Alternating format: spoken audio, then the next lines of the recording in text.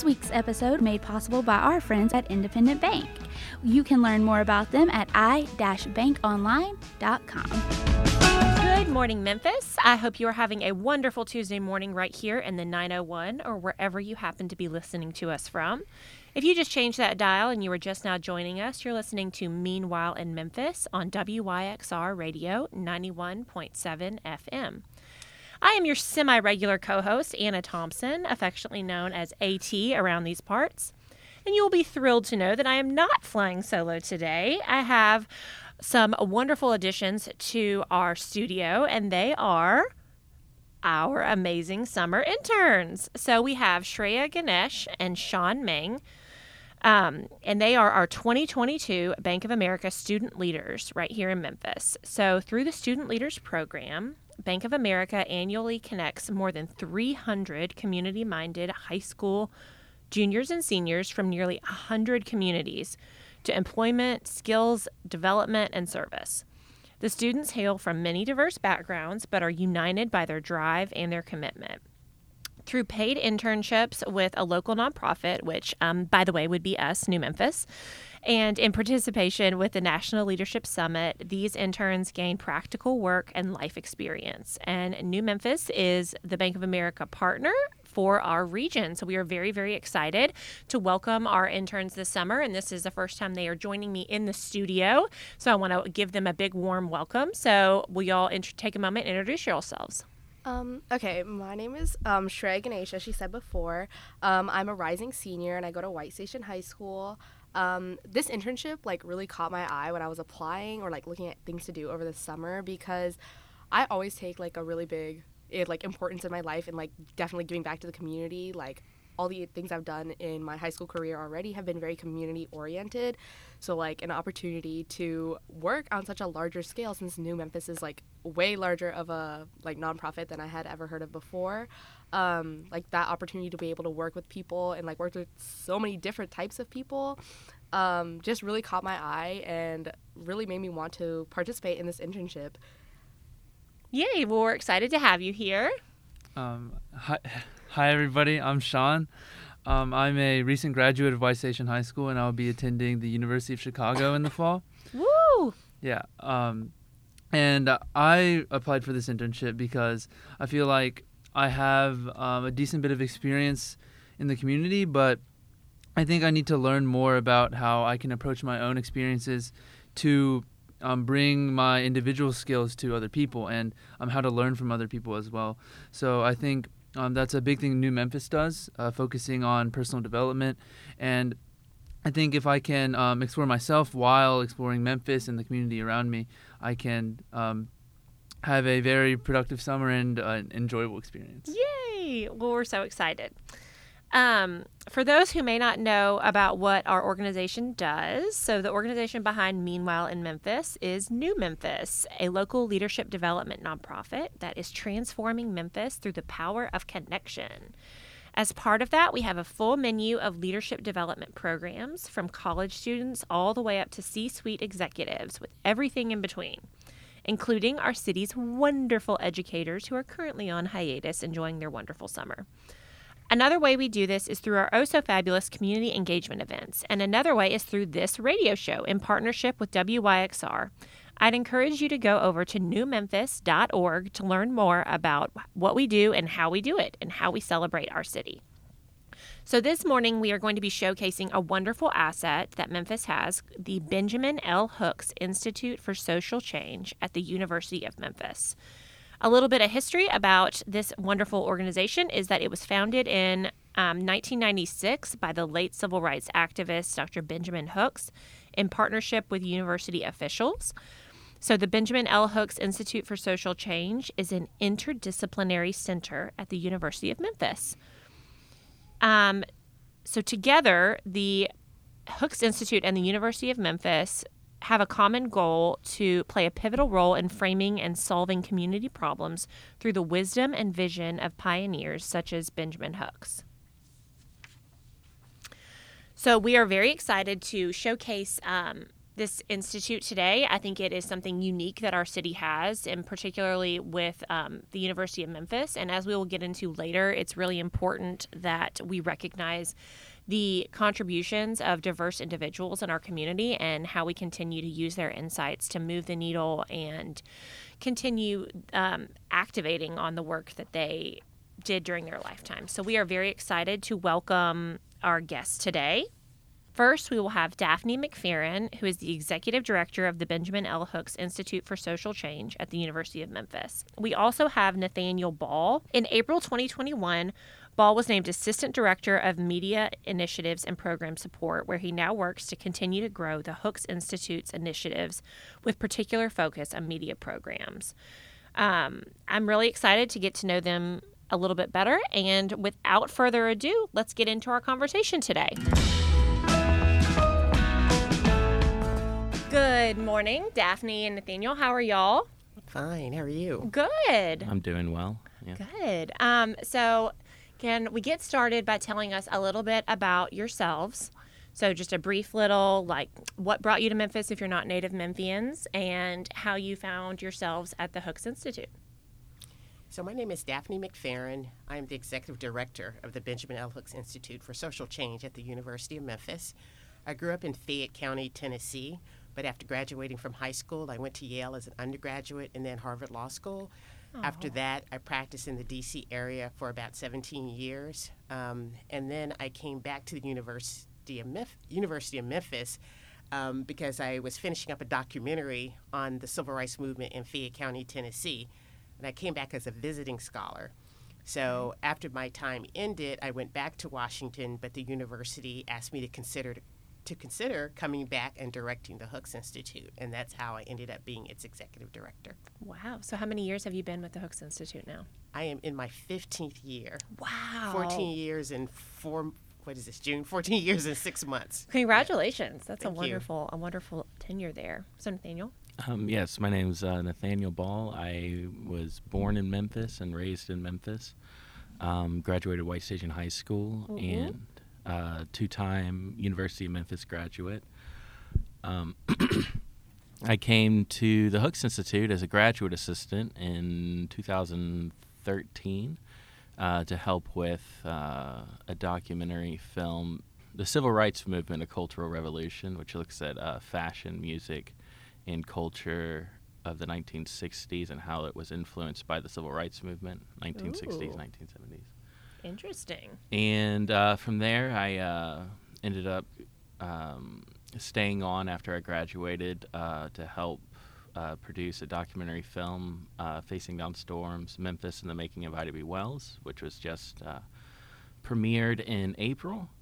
And I am now currently the assistant director of the Hooks Institute, and I help with program implementation and also the media projects that we do, such as films and websites and whatnot. Okay. And us. And you. So y'all both mentioned like documentaries. So can you tell a little bit about what the Benjamin L. Hooks Institute for Social Change at the University of Memphis, which is a very long name, but I love it. So what is that for someone who may not have ever heard of it or didn't know that it existed? The Hooks Institute was started in 1996 by the late Dr. Benjamin L. Hooks and faculty in the Political Science Department. Its mission has always been the preservation of civil rights history. That included preserving Dr. Hooks's papers. As many of your listeners know, he was a native Memphian, a civil rights activist, the first African-American commissioner at the Federal Communications Commission. Also, he was on the board, I think the board chair of the National Civil Rights Museum. He donated his personal papers to the University of Memphis, which have been digitized, and it's the largest digitization effort in the history of the University of Memphis because there were so many documents associated with it and audio tapes as well. So our documentaries are part of our mission of preservation of civil rights history. Our full mission is teaching, studying, promoting civil rights and social change, primarily focused on social justice movements of the past and contemporary movements. So media is, in this age, one of the easiest ways to educate and entertain audiences with historical, factual information. And we use the resources of the faculty to make sure that we're historically accurate. We use the resources of the community. Memphis is a community that has a very rich history of, even today, live civil rights activists who can share their experiences of the time. So I guess the Hooks Institute first introduction with documentaries was when I created Freedom's Frontline, Fayette County, Tennessee. I worked on the production team of that film. And from there, Dr. Hooks, when I became executive director, he was alive. He wanted to film on his life. And we, working with Risa Geese and Tony Dancy, created a film called Duty of the Hour, which is a film on the life of Benjamin Hooks. But it basically tells the story of Memphis. Dr. Hooks lived into his mid-80s, so the film spans approximately 100 years in Memphis, from basically post-Reconstruction through the election of Barack Obama. Sort of, we don't talk about his election, but up to that period of time.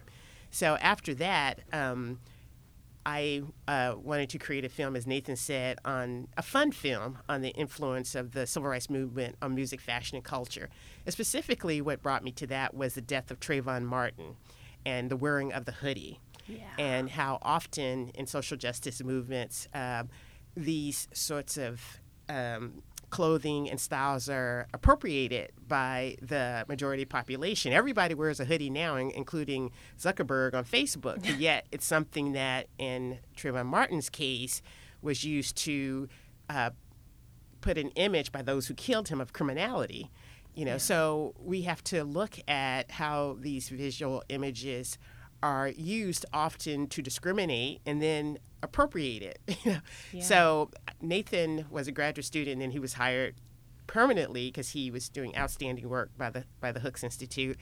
And he and I made this 15-minute film, which is meant to examine those issues, but also look at the fun part that actually, many minority groups contribute so substantially to the cultural and musical, especially African Americans, vibe of the nation, and we have to recognize that this is also transformative as well. So from there, we've done, if you go to our YouTube page, our short films and interviews with civil rights activists in the past and today, they're all available on our YouTube page, which is youtube.com/Ben L. Hooks Institute.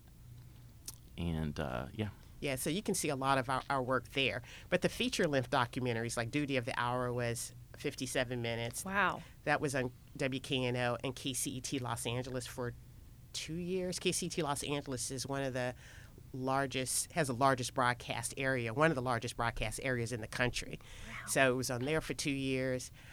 We also received awards for Duty of the Hour, including one on Capitol Hill from the Congressional Black Caucus Veterans Brain Trust.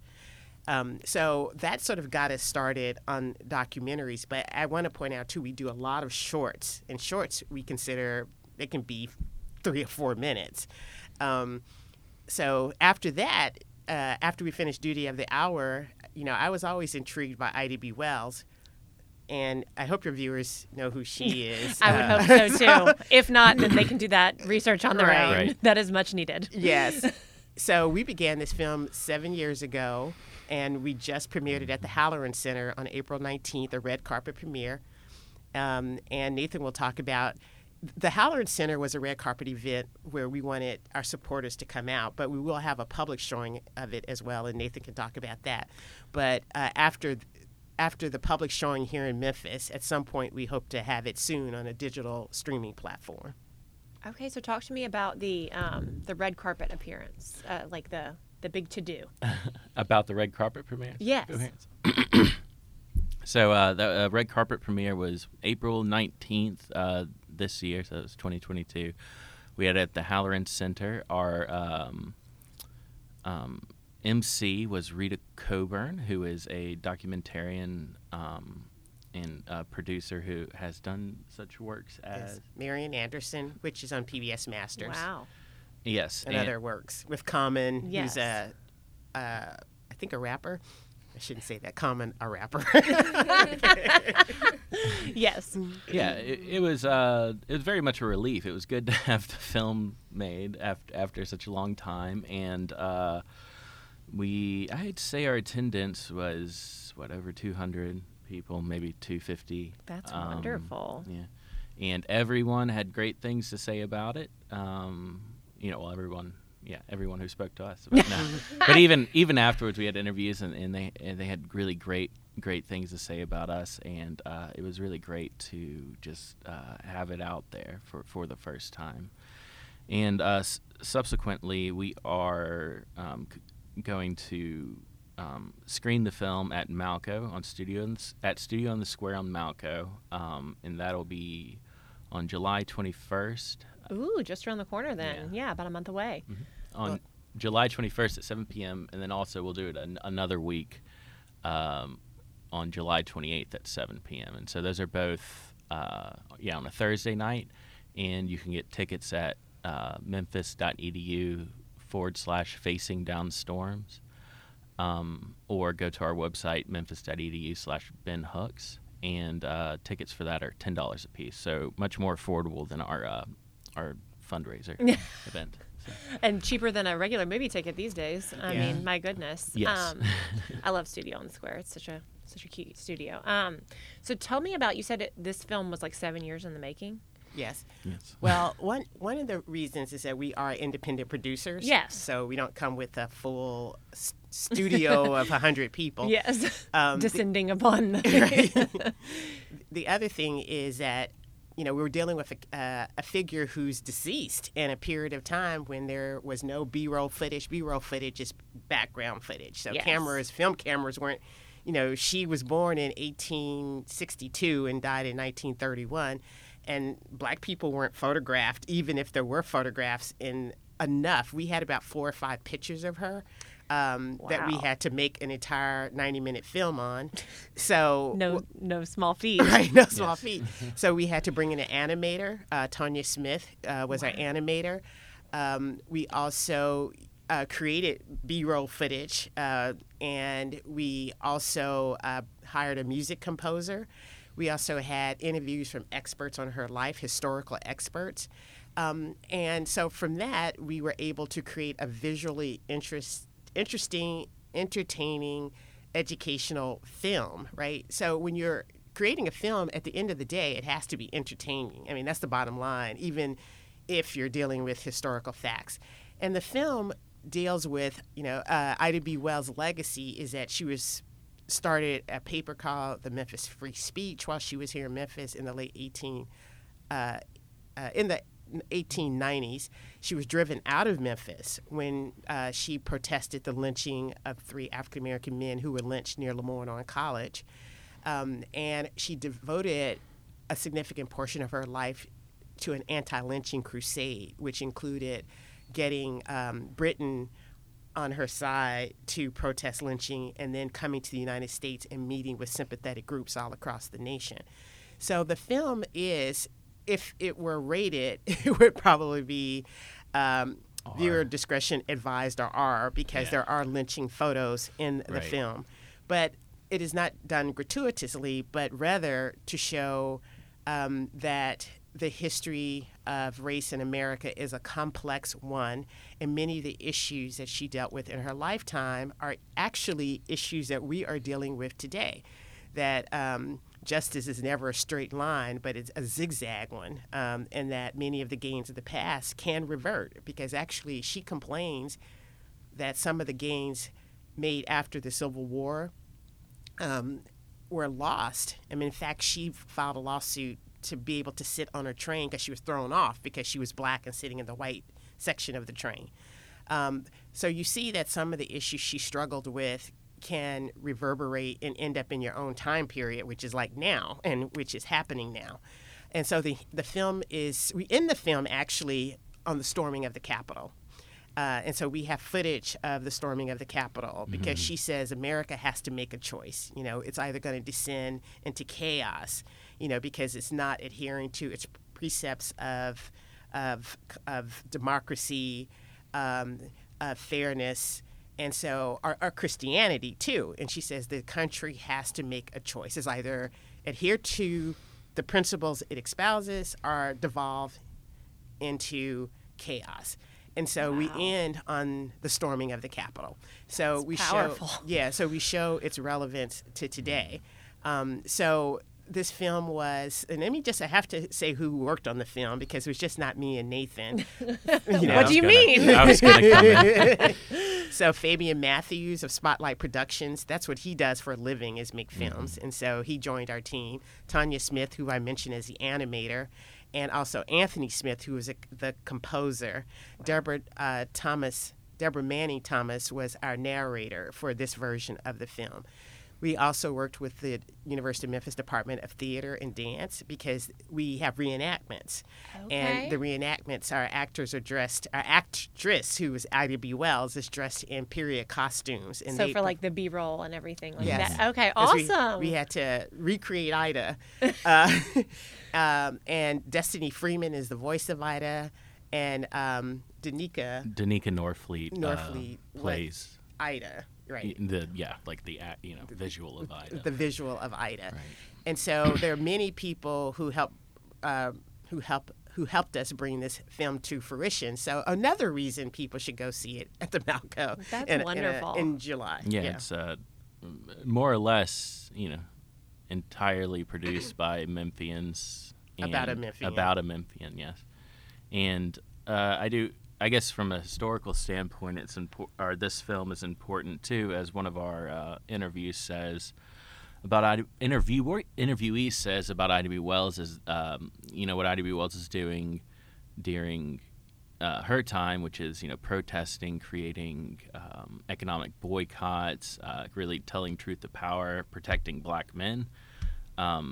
Are fighting for black men from violence through lynching. And as Paula Giddings says, one of our interviewees, that this is really the beginning of the civil rights movement. And everything you see here happens again in the 1960s, and the same strategies are being used today. So Yeah, that's actually something I wanted to touch on a little bit is why is the work of the Hooks Institute so impactful and necessary even today? And you've hit on it in many, many different ways, but I mean... Well, if you had to boil it down, distill it to is that it's still happening? it's still happening. Yeah. And also, it's important that, if you think about it, and I say this, frankly, I'm unaware of another institute in a state of Tennessee named after a person of color. I do think Vanderbilt started the Divinity School started a social justice institute recently in the last 2 years. But it's important, one, that every state recognizes the contributions of its diverse citizens. Yes. And so it's important that this institute be here to recognize the work of Benjamin Hooks. But it's not enough to preserve him in time. I mean, the world changes, and he wouldn't have wanted that and didn't want that.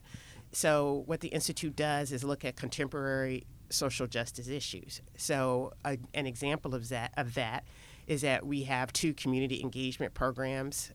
So one is the Hooks African American Male Initiative. Unfortunately, African American men, while doing much, much better, graduate among the lowest groups at the University of Memphis. Memphis simply cannot be successful unless African American men are successful, because the composition of the city is 68% African American, and in the county it's high 50%. Yes. Right? So you can't have that number of a population and not have African Americans successful in the city. We must create African Americans who are in plentiful numbers as part of the middle class and upper class, and who have wealth, who can create jobs. And that is certainly not meant to exclude other groups, but we are not a city composed of it's directly correlated to success. Yeah, we're not 68% of green people. No. So we have to recognize that we have to create success here. Secondly, these young men have extraordinary potential. I mean, we're missing people who, by not getting them into the right professions. We were missing and losing out people who could solve medical issues, people who could be creative, people who could create businesses. So it's like throwing away diamonds in the rough. I mean, that's the way I see it. And that's just for any group of people that you don't invest in. You're throwing away diamonds in the rough. How many people do we lose who are geniuses, but they never have access to opportunities? The second program we have is called A Seat at the Table, and that's for any person who identifies as female at the University of Memphis, any person. And the point of that is to create leadership opportunities for women. We want women to have a seat at the table in government, in business, in the nonprofit sector. And so in this program, our women at the University of Memphis get to meet leaders of those various sectors, and they get to create and form a group among themselves to encourage each other to excel. So with these two programs, our goal is to uplift women and also to uplift African American men through HAME. Now, both programs are privately funded through our generous donors, and those two programs are the most direct way we connect to the professional community and grassroots leaders in communities. We also do policy papers, and the Hooks Institute policy papers use the research of faculty. I've written policy papers as well, and we tackle issues that impact Memphis and the nation. So, for example, our policy papers have dealt with voting and restrictions on voting. If you can see all of this on our website, our policy papers on our website. So if you are someone who had a felony conviction, it is a nightmare to get your voting rights restored. Tennessee ranks, I think, 49th in the country in voter turnout, and we're working really hard to get to number 50. So there are only 50 states. Not something we want to be. That's something we want to be. Striving for, yeah. Yeah, so we want to encourage people to, whatever their political leanings, to participate in the democratic process, because this is a process that people struggle every day to be included in. The right to vote and the right to have your voice heard is not something people can take lightly, because, when I was in elementary school, you were taught every person has, the right to vote, and it's not true. We address that. We address housing issues. We address poverty. There are just a whole host of issues. Our policy papers have been cited as recently by the Commercial Appeal when they were addressing automation. They were looking at automation and FedEx, and they said, well, for a more in-depth discussion of the impact of automation, especially on African Americans, please see the Hooks Institute policy papers on automation. Right? I did see this. Yes, I wanted to ask about that too. So I'll stick a pin in that. You can keep going. Yeah. So I can, Dr. Elena de la Vega and I wrote the paper on automation. And I was just intrigued because I saw on YouTube, and I forgot the name of the company, but they had this dog robot. Yeah. Boston Dynamics. Boston Dynamics, right? And this dog, robot was like opening doors for the other robot. Yeah. And now they have robots that jump and they mimic body movement. They have the ease of a human body. I've even seen ones over the weekend that can mimic touch, that can feel.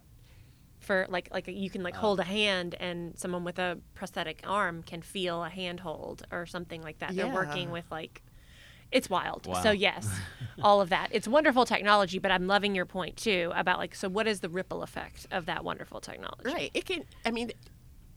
It's going to require a more educated population because it's going to displace people who do manual work. Not only manual work, automation is displacing some professional people too, because, you see every day on TV, do your own will, right? Now, I would not do my own will because I know there are a lot of issues with wills, but, the fact of the matter is some of even legal help is accessible and should be accessible to ordinary people by logging onto a website.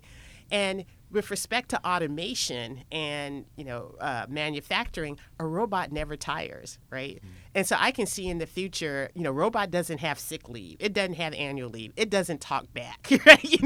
It doesn't, so I can see robots being very attractive, to companies because you can work with them, day and night, and they never, they don't complain. Yeah. And I can see in the future where a robot, when it gets out of order, another robot would go and repair the robot, right? And so you even hear people who work in factories now, you can see on some public television a person saying, 25 years ago when I was here, this factory was filled with people. And they said now there are 4 people on the whole floor, and all the work is being done by robots. So the question is, what impact does it have for the nation? And some of the turmoil I think we see in the nation is because we're in the midst of a revolution in terms of work. People don't see it that way. But, I think it's a political, social, and work revolution going on because a lot of jobs are going to be displaced by automation. And we have to address now, policymakers, but whether we can do it or not is another question for another podcast. But sort of how are we going to handle this transformation of work? Because the jobs that we see today won't be here 10 years from now. So what happens to those people? It's interesting, too, that you said it's a workforce revolution because we've had other guests on here, like from Peer Power and different things like that, to talk about how even just in the last couple of years and as we usher in a new generation into the workforce, like the expectations of what everything is. Like we were talking to Daryl Cobbins the other day, and we were joking because we were like, you can't hate them because you ain't them. Like they don't. Like this new generation, and we'll have our lovely interns speak to this, I guess, if you want, but like they were like, no, we want this. We want hybrid. We want extra, this. I'm not going to. When I was coming up, I took an unpaid internship. And actually, I think I paid for my internship because I had to have class credit. So I paid for school to be, And so in a lot of ways, there's that one camp that's like, you have to do what we did. You got to earn your dues. You got to do all this other stuff. And then the other camp was like, well, just because they asked for something better doesn't mean you can't be angry with them because they didn't want to. So it's this interesting push-pull of like old school, new school, like with everything else that's kind of being put in a pressure cooker over the past few years with everything else. Well, yeah, I think that's true, but I'd like to be a little bit more nuanced. We have people in the community who are the age of your interns who have no access to internships or employment, right? And Correct. They're left on the margins. Yes. And those are the people that are forgotten and often end up in trouble are underutilized because they're idle, right? And so the system as we know it does not address their needs or reach out to them. All right, so that's one group. Yeah. I know. I really agree with that because as she just said, the pros of getting internships and stuff, we have hybrid and we're getting paid, but a huge thing is the expectation also goes up. A lot of entry level jobs expect you to have all these internships and stuff and not let you just have experiences of just going to school. I feel a few years back or lots of years back just going to college was the experience to have this already qualified you for all these things. But as the workforce progresses, now it's you have to have gone to college, you have to have had every internship, you had to have a job because otherwise you're not a well-rounded student. So definitely you can tell people who don't have access to all these opportunities, they definitely get left behind. Even me having access to this internship, I felt I needed this so bad because otherwise I wouldn't be able to get to the same colleges or the same job opportunities as other students my age who've been doing things since they were 12 and 13. Yeah. So I would say there's your group, and I would probably be in your group when I was your age, right? Because I was striving to go to I knew I wanted to go to Yale when I was seventh grade. Wow. I mean, it's don't ask me how. Nobody I knew had gone to Yale at the time.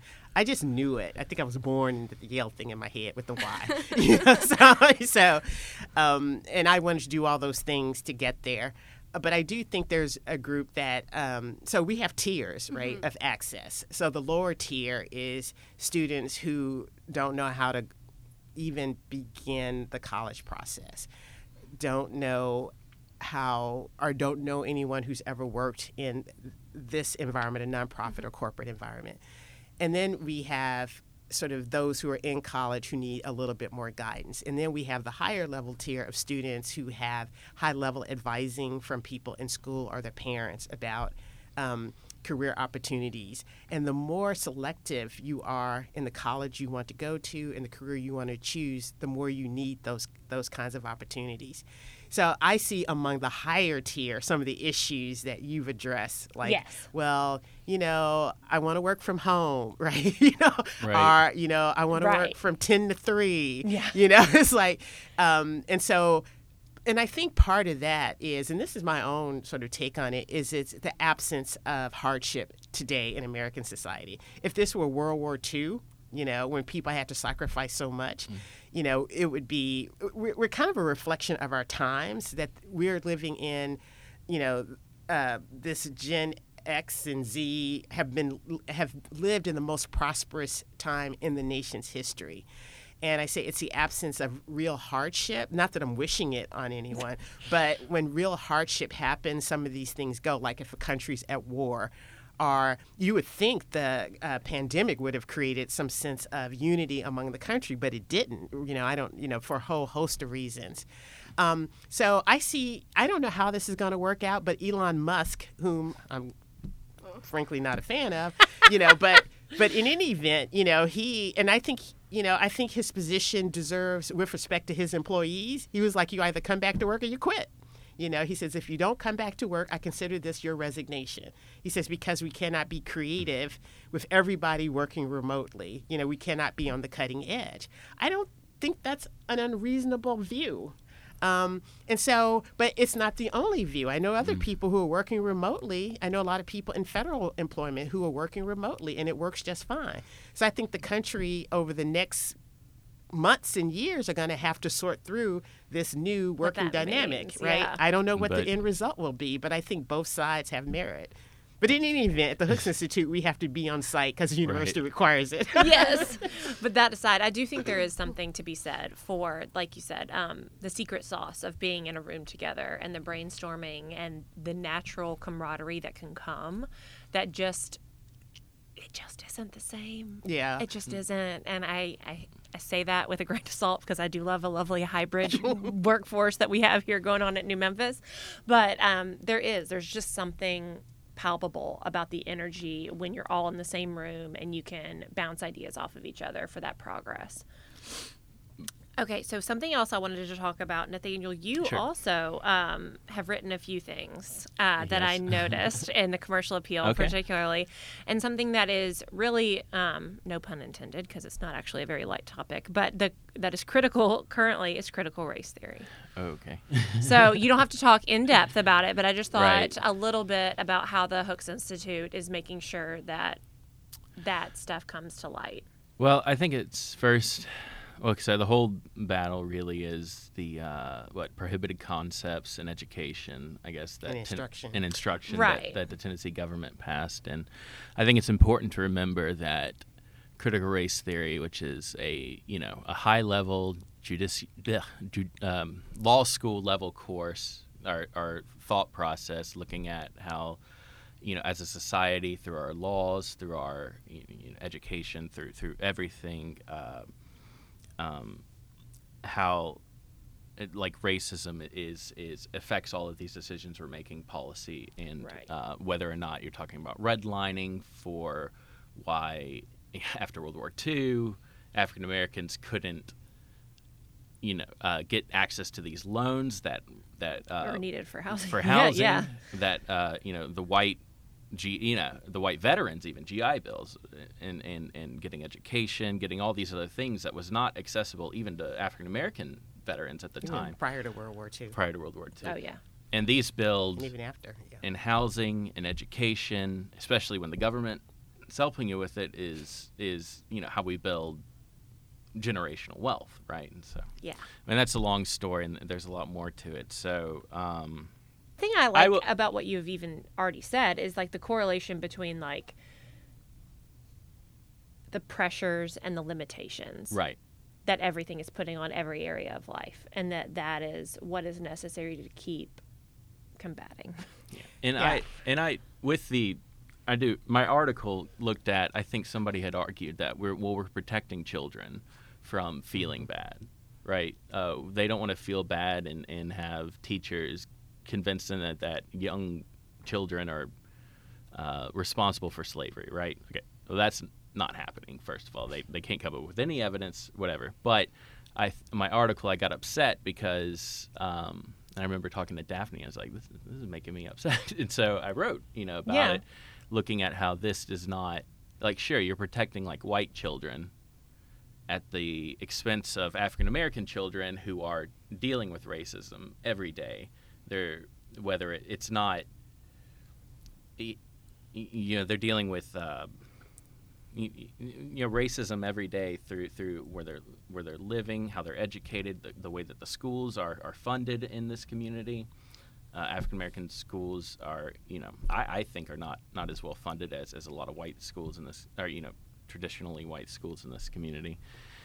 And so that was kind of my argument, is like you're not protecting all children by not teaching racism in the school, because African American kids are experiencing racism. Whether you teach it or not. Whether or not you teach it or not. Yeah. All you're doing is protecting these white children from actually learning about racism and maybe growing and making the world, a better place in the future. Like you said, the diamond's in the rough. Everybody. Right. Everybody needs all the information and all the access to be able to reach their full potential. So I'll be more direct about critical race theory. Okay. So first of all, critical race theory is not taught anywhere, K through 12.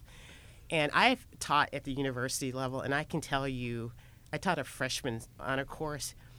The framework to discuss an issue in the context of the Constitution, precedent, meaning prior case law, and institutional conduct, federal agency, Congress, and presidential conduct.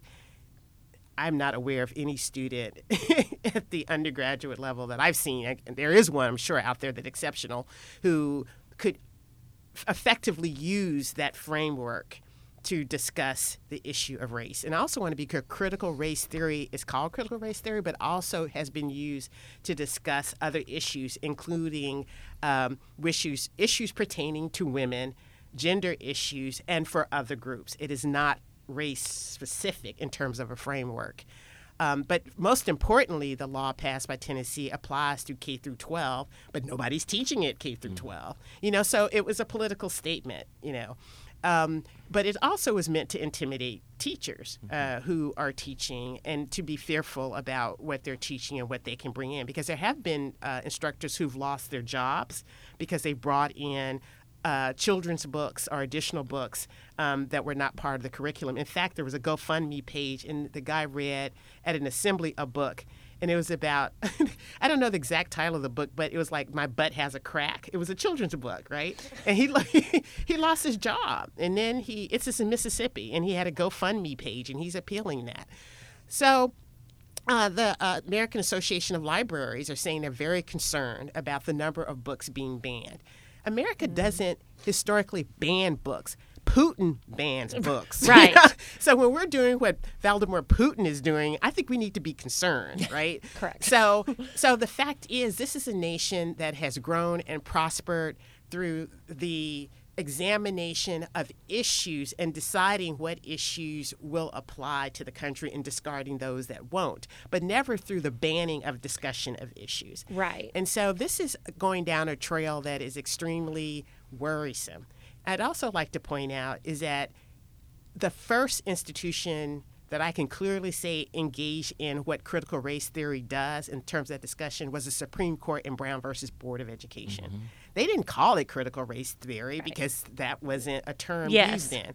But the Supreme Court looked at the impact of segregated schools on African-American children. They brought in Dr. Kenneth Clark, who went through the dolls and whether or not did the black child choose the white doll or the black doll. They invariably chose the white doll because they associated white dolls with privilege and access. And the Supreme Court, looking at all these institutional factors, came to the conclusion that there was no place for separate but equal, that was contrary to the Equal Protection Clause of the Constitution, and struck down this separate but equal sort of doctrine, which struck down Plessy versus Ferguson, which first held that there could be separate but equal accommodations in transportation. So if you outlawed the thinking of critical race theory, essentially you couldn't teach law school because law school, every course, maybe with the exception of taxation, even property deals with some institutional factor. It's not called critical race theory when people ordinarily taught it. Yes. Critical race theory developed under he's an attorney, Derek Bell, who was a Harvard Law School professor, to look at race primarily. But that way of looking institutionally at the impact of institutions, as I discussed them, laws, government, culture, has been done for decades by the courts. And so if we're really going to be honest about this, these laws are intended to prohibit sort of teachings on race and teachings on the impact of race through generations, because you can't outlaw this thinking because you can't get through law school and you can't argue your case. I've argued cases before courts, and I have to articulate on behalf of the Department of Justice, and I've had to articulate, it wasn't critical race theory because it may not have had anything to do with race, but I had to look at sort of the whole framework to ask the court to reach whatever position I was arguing. Right. So the entire picture. The entire picture. So this is why it's deeply troubling to me, is that it's disingenuous and it's using the political, it strikes a chord with people who think there's something there.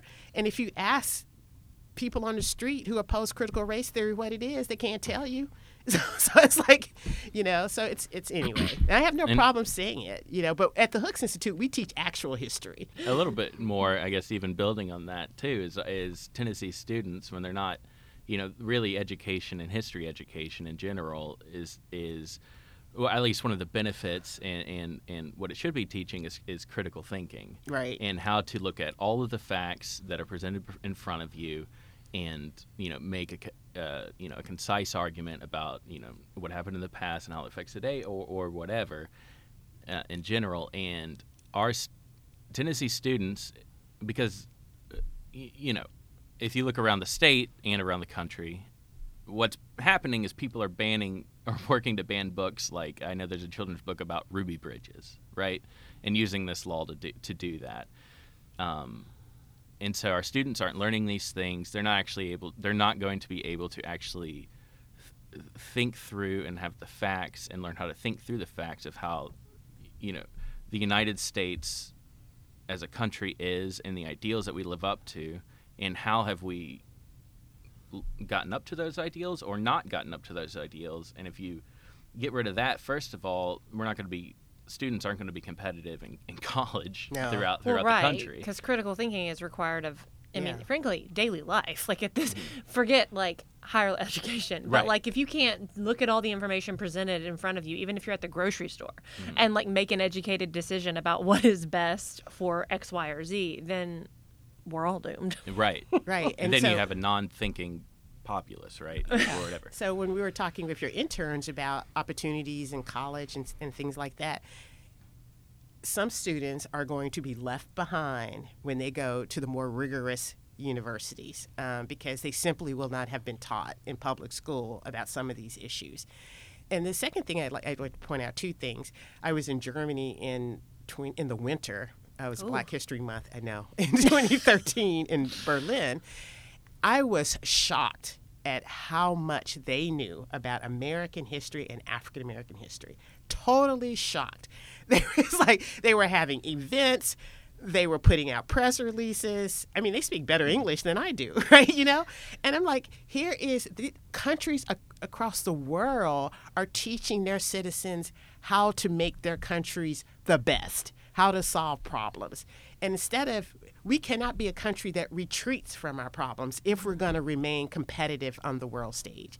And secondly, another important point, which I think is the most important one, the majority of Americans, and this is true from every poll, believes that the teaching of race and the history of race and pertaining to African Americans and other ethnic groups should be taught in schools. The majority of Americans believe that. So, and you can go to Google it, you will see. So these laws that are passed are inconsistent with the views of the majority of Americans. Mm-hmm. Okay, so switching gears Yeah. a little bit. So recently I saw, I believe in March of this year, that Pinnacle Financial Partners announced a $15,000 donation to the Hooks Institute for the expansion of your services in Whitehaven and the creation of the Pinnacle Economic Empowerment Resource Center. Well, okay, so two things. One, their $15,000, and thank you, Pinnacle. The $15,000 donation was used for a naming opportunity because the Hooks Institute is moving its space. We've okay. outgrown our current space, and we'll be moving to one of the premier real estate places on campus where we have a 360 view of the city. Ooh. Wilder Tower. Yeah, Wilder Tower. And we are naming a space in the facility after the late Herman Strickland, who was a banker at Pinnacle. Yes. And so this renovated space will allow community activities. We will have an editing room. We will have space for our students. We will have enough space for the staff. Right now, we're fairly cramped. And so at the same time, Pinnacle also announced their move into Whitehaven. And Okay. so it was a joint announcement of expanding their banking services to under-resourced communities, but also support okay. of the renovated space at the Hooks Institute. They're related in the sense that we both are focused on under-resourced communities. Okay, right? Perfect. Awesome. So can y'all tell me a little bit about some projects other than the film screening that is coming up in a month that Memphians can get involved with? How can just the average Memphian be involved in the work of the Hooks Institute? So we're in the process of now planning our fiscal year, which ends in 2023, June 30th. Okay. So we will continue with the HAMI and the Hooks African American Male Initiative and a Seat at the Table programs. There are opportunities for professionals to mentor our students. If they'd like to do so, they should contact the Hooks Institute at bhi@memphis.edu. Again, the email address is bhi@memphis.edu, or they can call at 901-678-3974. Also, again, these programs are privately funded. And HAMI, for example, is a program that requires about $100,000 in resources every year. So one of the ways your listeners can help is to contribute to the Hooks Institute. Absolutely. We disproportionately, for direct funding, comes from donated and grant dollars. So every year, I say, my phrase is, we kill what we eat. So I encourage your listeners to, even if they want to personally become involved, to also consider financially supporting us, because to uplift the Institute means uplifting Memphis. Absolutely. And so they can go to our website at www.memphis.edu/Ben Hooks. So, Yeah. Also, if they want to go to a direct donation page for the Hook, it's memphis.edu/Ben Hooks/donate, and it'll take you directly to our donation page. And if you can't remember any of that, just put in Hooks Institute. Donate. And then the home page will come up, and you look at the left navigation bar, and it says "Make a gift." Make a gift. Yes. They can make Daphne, a gift there. yes, make a A gift. gift, listener, dear Right. listener. Right. That's also- wonderful. We also will announce public events that we're not sure at this point whether they will be in person or online because of COVID. Yes. We have to play that by ear. Yeah. But last year we did lots of streaming events, which people could go to our Facebook page and look at the event there. You can also ask questions from the comment page on Facebook. Mm-hmm. So this gives me an opportunity to encourage people to check out our website, check us out on Facebook. You could there again put in Benjamin L. Hooks Institute or Hooks Institute, and it will pull us up. We also have all the social media stuff on Instagram, Twitter, Instagram, Twitter, LinkedIn. LinkedIn. Yeah, so we have all that. And then if you can't find any of that, again, you can email us at bhi@memphis.edu. But I think what I'd like to see come out of the podcast is more awareness of the Hooks Institute, our name, and what we do. Awesome. We had Matthew Bello on a little Mhm. Oh, yes. a few weeks ago The with former- Daryl. Yeah, Hamey. former Hamey. Yeah. So he was singing the praises as Oh, well. wonderful. Good for Matthew. So yeah, And he's doing great. He I'm is. proud of him. And he's we have wonderful.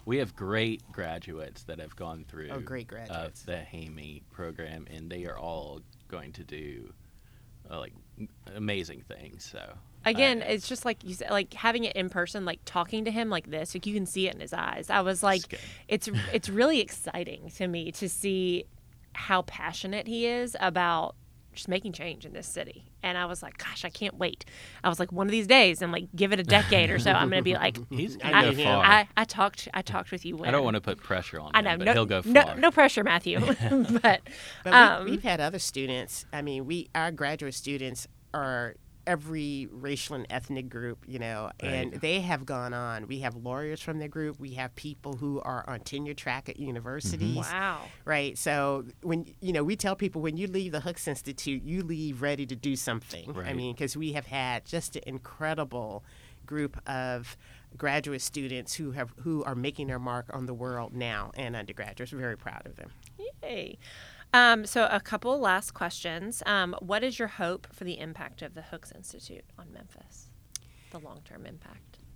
Well, as I've articulated throughout this interview, I would like to see the work of the Institute expand. I mean, that should be the goal. We are doing as much as we can with a small staff, but the Hamey program, for example, has 50. We cap it out at 50 because it's intensive coaching and mentoring.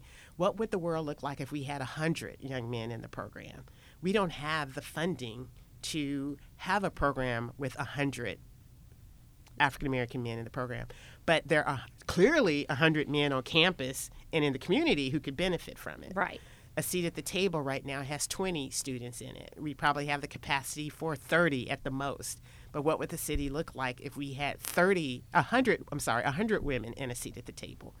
What would the city look like if Hooks Institute could join with local production companies and bring filmmakers to the city? The city is seeking, and we have worked with the Memphis Film Commission, but the city is working to become a central location for filmmaking.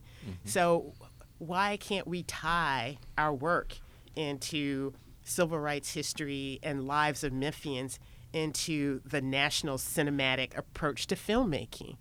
So what would the city look like if we had more researchers who could, if we can solve whatever's going on in Memphis, we could solve, I think it could be extrapolated to other cities and help solve problems there. So my vision of the Hooks Institute is to increase our program capacity through grant and donor support.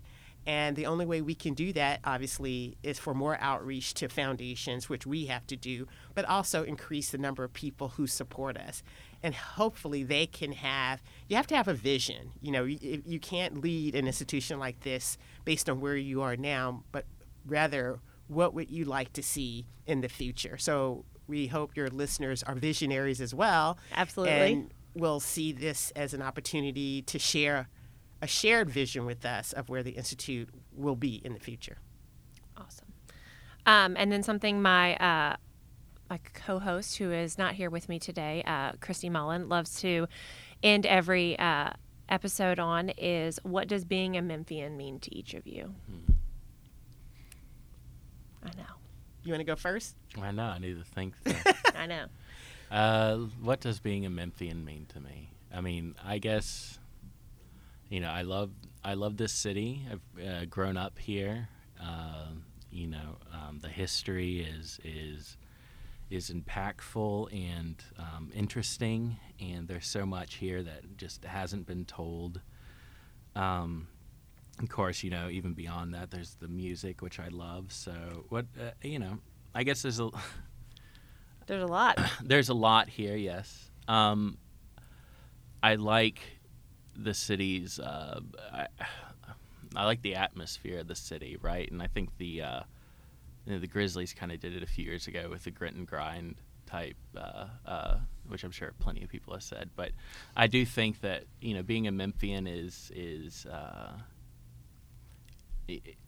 you want to be here, really, or a lot of ways. There's plenty of places to live, and if you're here, then you're living in Memphis. You're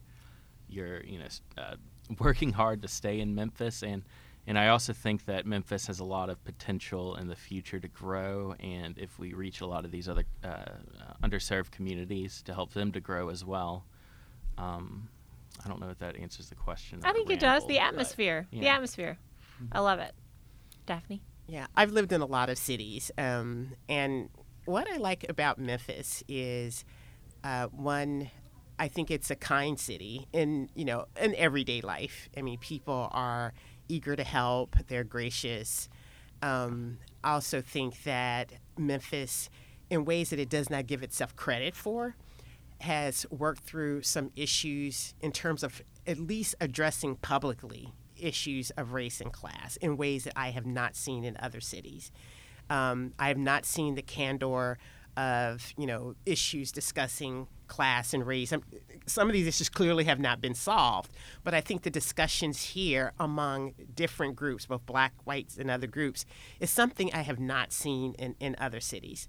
I think the city should be very proud of the progress. I've seen a lot of progress in the last 14 years and 6 months in the quality of life of the city. Yes. And efforts to revise and revitalize portions of the city.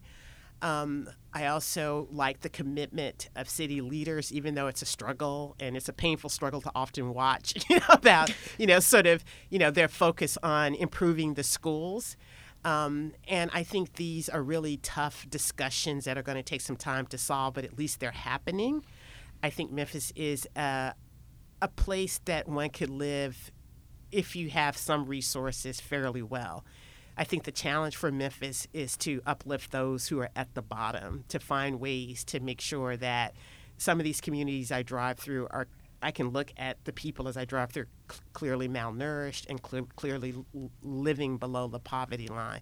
We need to address that, but I think this is a city, from what I can see, where if there is the will, there are the resources to tackle it. And I think that Memphis has the potential to be one of the best cities in the nation.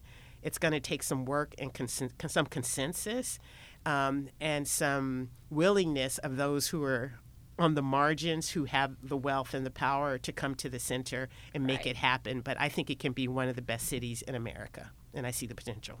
I love that. Okay, awesome. Well, we've loved having y'all in the studio today, and I hope that our listeners have learned more than a little bit more about what the Hooks Institute does. And with that, we will let you go.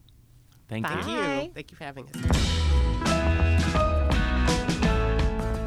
What a fantastic show. I feel like we always say that at the end of every episode, but I felt like this one was particularly interesting to me because I don't know a lot about what the Hooks Institute did previously, so it makes me more excited to know that, one, this organization exists, and then all the exciting things they do. And I'm really excited. I really want to go buy a ticket after we leave the studio today. I want to go buy a ticket to make sure I get to the screening at Studio on the Square, which is really fun.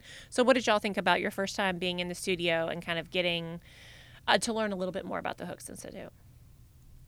Well, I just thought Benjamin L. Hooks was like the name of the library. The Okay, Memphis yeah, library. yeah. But I learned a lot through the podcast, and I think that we had two amazing guests that have a lot of great experiences, and I hope I'll be able to talk to them again in the future. Yeah. Yeah, that was definitely crazy because I also basically only knew Benjamin L. Hooks from the library name.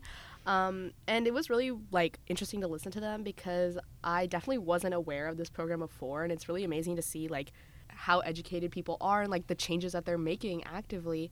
And as one of our guests had said, Memphis goes unrecognized for so many things. A lot of the accomplishments that happen here definitely don't get recognized as much as they should be, and listening to them speak and talk about all the work that they've done really helped me even learn about it, and it really made me even more proud to be from Memphis. I'm wow, we're creating all this change and having all these accomplishments and all these recognizable achievements to learn from and to even spread even more, to educate people not even just from Memphis. Yeah. I love that. Something interesting that she talked about to me was talking about how at least we're having the conversations, even if we don't have all the answers, which I think is something really important and something that New Memphis really tries to do, like we did last week with our Celebrate What's Right, the Great Debate, talking about youth poverty.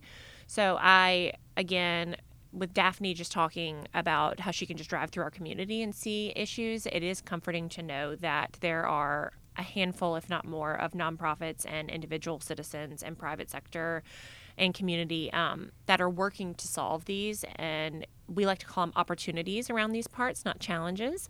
They are just opportunities for us to be even better. And so I always get really excited, like you said, to know about more people doing other things. I think we all have our own strengths and we're using them, and we're not afraid to roll up our sleeves, which is what Nathaniel said about that grit and grind, which is what I always like to refer that to. So a little bit of end of show announcements to leave you before we go on our way. New Memphis Summer Experience is already well underway, and in fact, we have another event this Thursday on June 30th. So I encourage all young professionals, college students, and emerging leaders, any 20-somethings, to come on out and join in on the fun, the free fun of Summer Experience. You can head over to newmemphis.org/events to learn more about everything that's going on. I know that most educators are relaxing and enjoying their time off, but there are only a few short days left to nominate or apply for our 2022 Educator of Excellence Award. A few special things to note is that we have opened up this application to include school support staff. The award comes with amazing accolades, including a $1,500 prize, so cash money. And then applicants and nominators are no longer required, but are always welcome to be part of the New Memphis alumni family. The deadline to apply is June 30th, 2022. So again, just a few short days away. But we are very, very excited to have our 2022 Educators of Excellence unveiled, and special thanks to the Cruz Foundation for their support in this endeavor and for making this award possible. And again, as a local nonprofit, New Memphis programs, events, initiatives, and yes, even this Meanwhile in Memphis podcast are powered by the donations of the community. We implore you to please consider donating to the things around town that you love, enjoy, and participate in. And most importantly, the things that you want to see stick around for a while. So that includes the Hooks Institute and New Memphis. If the last few years have taught us anything, it is that change can happen in a moment, and we ask that you put your money where your heart is and support local organizations like New Memphis with your extra pennies. To stay up to date on all of the things that we have talked about and even more, follow us at The New Memphis on Instagram or head over to newmemphis.org for more information. So until next week, bye! This week's episode was made possible by our friends at Independent Bank. You can learn more about them at i-bankonline.com.